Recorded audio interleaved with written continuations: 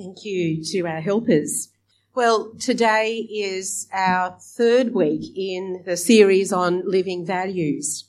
Values that influence the way that we live. Are the values that Jesus talked about and demonstrated in his life important for you?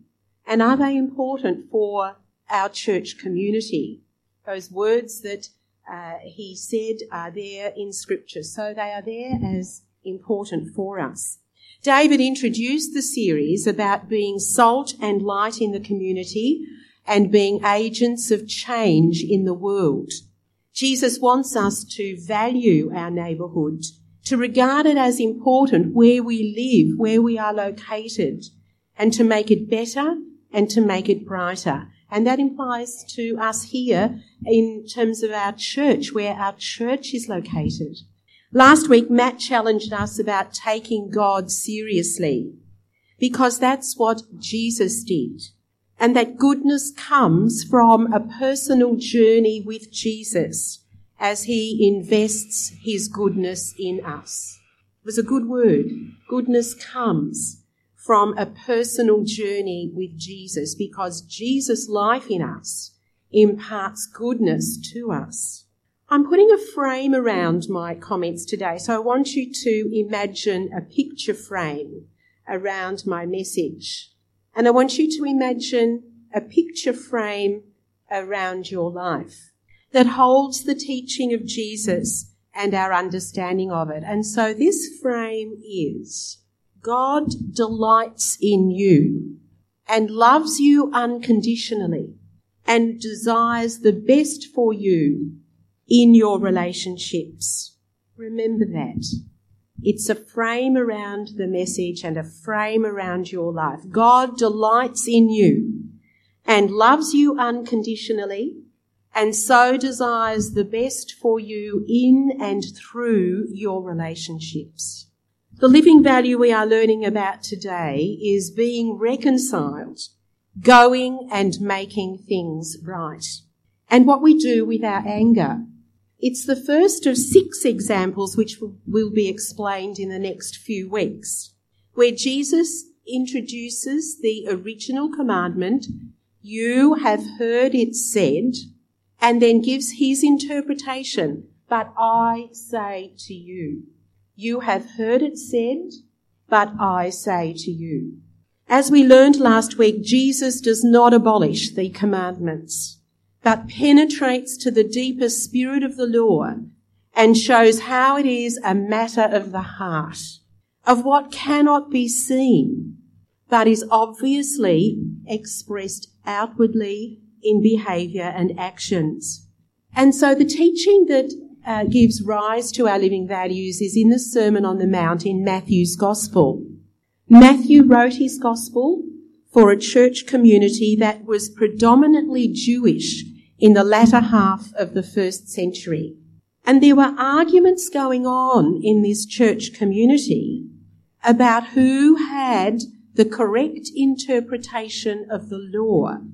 And so Matthew, in this church community, holds up for them the teaching of Jesus and says, listen to this, the way that Jesus interpreted the law and also how he lived it. That gives us the context of Matthew's Gospel. And so we're going to listen now to Jesus teaching about anger and reconciliation, because obviously it was a problem in that church community.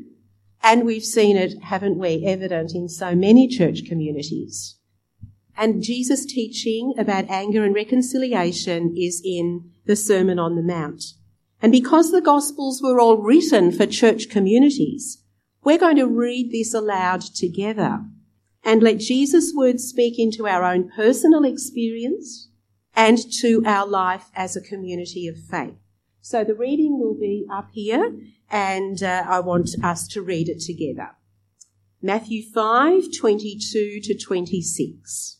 You have heard, say it with me, you have heard that our ancestors were told, you must not murder. If you commit murder, you are subject to judgment. But I say, if you are even angry with someone, you are subject to judgment. If you call someone an idiot, you are in danger of being brought before the court. And if you curse someone, you are in danger of the fires of hell. So if you are presenting a sacrifice at the altar in the temple and you suddenly remember that someone has something against you, leave your sacrifice there at the altar. Go and be reconciled to that person. Then come and offer your sacrifice to God. When you are on the way to court with your adversary, settle your differences quickly. Otherwise, your accuser may hand you over to the judge, who will hand you over to an officer, and you will be thrown into prison. And if that happens, you surely won't be free again until you have paid the last penny. If I asked you, has anyone committed murder in the last week, you would think that's not a very appropriate way to start a sermon. Well, I can truthfully stand before you and say I have not committed murder ever, and not even in the past week. But has anyone been angry during the week? Probably all of us. We're not going to go into a time of confession, but you might hold your answer there in your heart. For me, when I feel angry inside, which is not necessarily about what someone might have done to me, but sometimes about what I see happening to other people, particularly those who are marginalised or don't feel that they belong, or who are on the edge of life or the edge of groups, something bubbles up inside me that wants to make it right for them. Now, it seems a legitimate reason for anger, but Jesus clearly warns that I must be very careful every time I recognise that I am angry, whatever the cause is. The commandment not to murder is broadened to include even the harbouring of anger against another, because anger is the basis of murder, whether it's a long-held resentment that someone builds up or something that spills over on the spur of the moment. According to Jesus, anger alone or murdering someone in your heart is a violation of God's law. And we find this in other passages of Scripture. John says in 1 John 3, anyone who hates another brother or sister is really a murderer at heart. And you know that murderers don't have eternal life within them.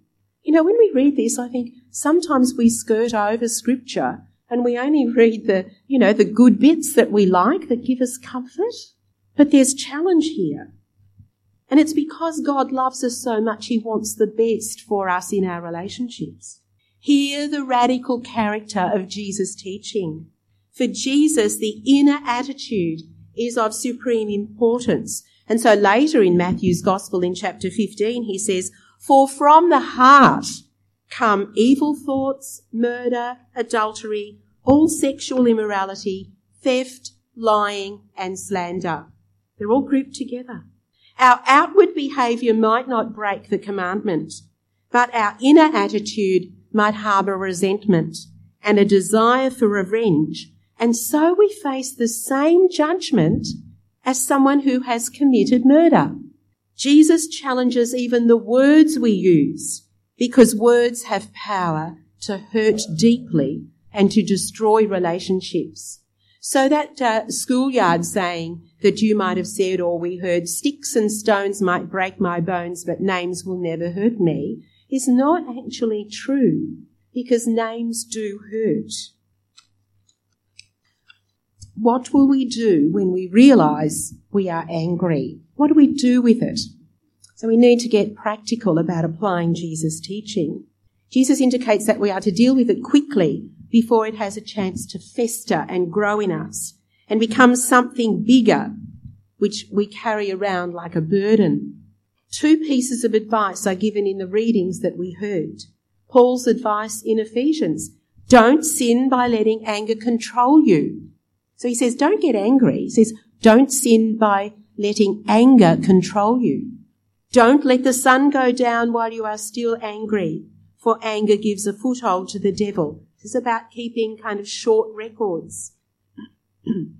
And Jesus' advice is to even leave worship or our spiritual practices if we suddenly remember that someone is angry with us, and we are to go and deal with it to be reconciled.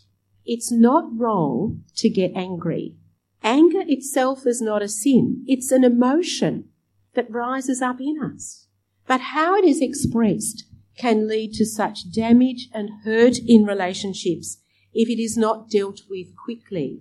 Now, people will express anger in different ways. We could go around our room today and there would all be different ways in which you know when you're angry. Some people become violent and aggressive. Some lash out with words. Some go silent and repress it, pretending that nothing is wrong. But you sense that something has shifted in this relationship. Some people seethe and some want to plan revenge. It can cause friction and divisiveness in families, in churches, in your street, your neighbourhood, in your workplaces. Remember too that anger channeled in a constructive way can lead to change. For example, confronting evil, or addressing injustice or something that is not right, or giving us a passion to make situations right that are wrong. That's a constructive way in which we might feel angry about something and want to do something about it to make it right.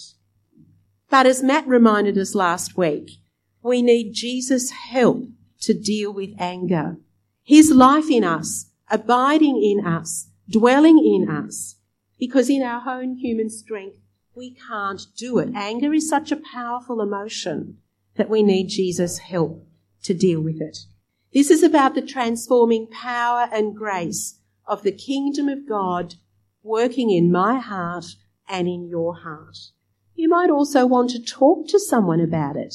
You might go to a counsellor or minister or friend, someone that you trust, and say, look, I'm really having problems. I'm angry with this person because. Can you help me? What should I do? It's not something to be ashamed of. I'm reminded of a story about a grandfather who was imparting some lessons about life to his grandson. And he said to the boy, a fight is going on inside me. It is a terrible fight, and it is between two wolves. One is evil.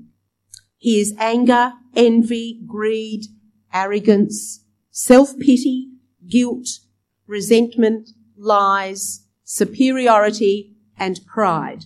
Sounds a pretty nasty, vicious wolf. He said the other wolf is good. Is joy, peace and love, humility, kindness, generosity and truth, compassion and faith. This same fight is going on inside you, he said to the little boy, and inside every other person too. The grandson thought about it for a minute and then asked his grandfather, which wolf will win? And the grandfather wisely replied, the one that you feed. The wolf inside you that will win is the one that you feed. So how do we keep our relationships healthy and good? Relationships in the family, in our church community here, in our workplace, in our neighbourhoods, and among the people we see every day, because our relationships are important. For Jesus, reconciliation and forgiveness are closely related. And because we are recipients of God's grace, it will work itself out as we seek to make right the relationships that might have gone wrong or that have been soured by something said or something that has happened. But what if it doesn't work out? What if we follow Jesus' teaching? We go to someone and we want to be reconciled. What if it doesn't work out? What if that person doesn't want to be reconciled? doesn't want to enter into forgiveness. Paul writes about this in Romans 12. If it is possible, so far as it depends on you, live peaceably with all. Notice the you. So far as it depends on you. So you go and you do what you can do in a relationship and to try to live peaceably with all. We can't control what other people do or how they respond. But you've probably all had examples in your own experience where you have gone to someone and said, look, I messed up here, or I'm really sorry for what I said or did, or something seems wrong between us and I'd like to make it right. And it does work out. It can catch sometimes the other person unaware as grace works in their life too. The importance of reconciliation in community was emphasised in the early church, so much so that the practice was for members to circulate and greet one another before communion and confess to one another and to be reconciled. Now, we sometimes greet one another, but we kind of don't add that other bit. We say the peace of the Lord be with you, but that actually means that we will live in peace with the people that we say that to. In one of the early Christian documents, said to be from the end of the 1st century, there were instructions about Christians gathering on the Lord's Day to break bread to worship. And it said, let no one who is at odds with his fellow person come together with you until they be reconciled. How's that for an instruction about worship? Don't come until you are reconciled. What if that was introduced again as a practice in our church today? There's something interesting about our hospitality area, and David, how somebody with new eyes sees things that we see all the time and don't recognise. David pointed out something to me this morning. The table out there that has the circle and the rosters and everything. It's obviously one of the communion tables that was used in one of the 4 churches, because on the front of it, it says, this do in remembrance of me. Now, very often that is on a communion table. It's out there in the hospitality area. And I thought about this. I thought, well, we're entering worship together. We're to take communion in remembrance of Jesus. Do I come through this door and feel that I am reconciled with my brothers and sisters in the faith? So there it is there as a reminder of what they practiced in the early church. Reconciliation, forgiveness, saying I am sorry to another person. Do we really think it is important? It is sometimes easier to ignore and avoid people against whom we hold a grudge. Just ignore them. Don't sit with them. Don't talk to them. But that creates a wedge in the harmony and unity in a community. I have a remarkable story to share with you about reconciliation. It's a true story that happened about a month ago in Melbourne. And it involves a ministry colleague whom I know, not at this church, and I have asked his permission to share it with you because it fits beautifully into a message about reconciliation and anger.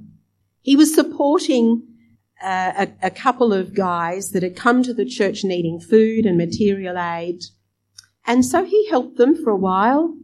After they left, he realised that his iPad was missing and it had been taken. He felt angry about it, particularly after helping these people. And he wanted to report the theft to the police in the hope that it might be able to be found.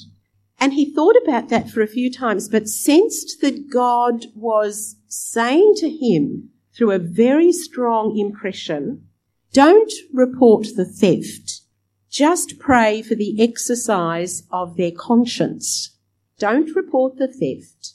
Just pray for the exercise of their conscience. So he did. But he shut down access to his iPad, which was wise, and closed his banking apps. He prayed and let it go. About a week later, he had a phone call from the thief. His conscience was so troubling him. His conscience was in hyperdrive and he couldn't rest until he returned the iPad. And so he did. This man that had taken the iPad and the minister met and they prayed. The man who had stolen the iPad cried and the minister and this man embraced in reconciliation. And this is what the minister said. Here's my brother, and God has done more than return an iPad. He has spoken peace and reconciliation. This is the real world of the heart. In the world of the heart, there is room for grace. There is room for facing up to the consequences of our choices.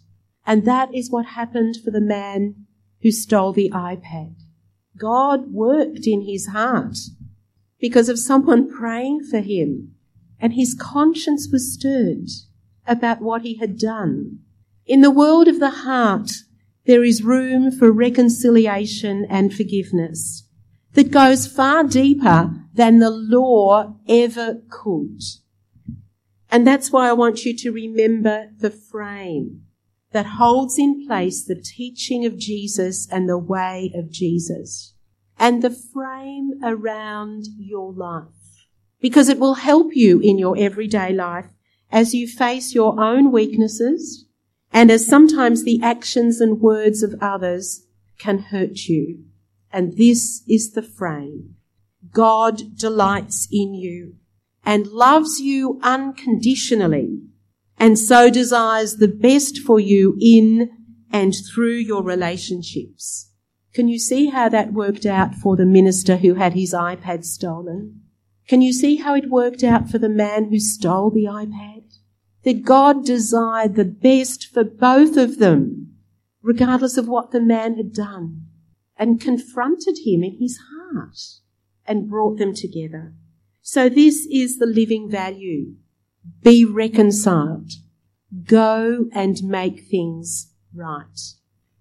That word go is significant because Jesus uses it. It places the initiative on us. Go and make things right. I'm going to pray now, and then David will lead us in communion, and we'll have a time of response after communion where you can think about how God is speaking to you in your life, about how you handle anger and what you do about reconciliation. Let's pray. Jesus, we thank you for the power of your words, for the power of your grace that reaches into our hearts, for the power of the life you lived, and for the power of the Holy Spirit, who is there to help us in our weakness. And so this morning, we ask you, Jesus, to move among us, to touch our hearts and our conscience about things that we might have hidden, things that we might need to talk to someone about, things that we might need to ask help for. And we thank you above all that you delight in us, that you love us unconditionally, and that you always desire the best for us in and through our relationships. We give you our praise and thanks. Amen.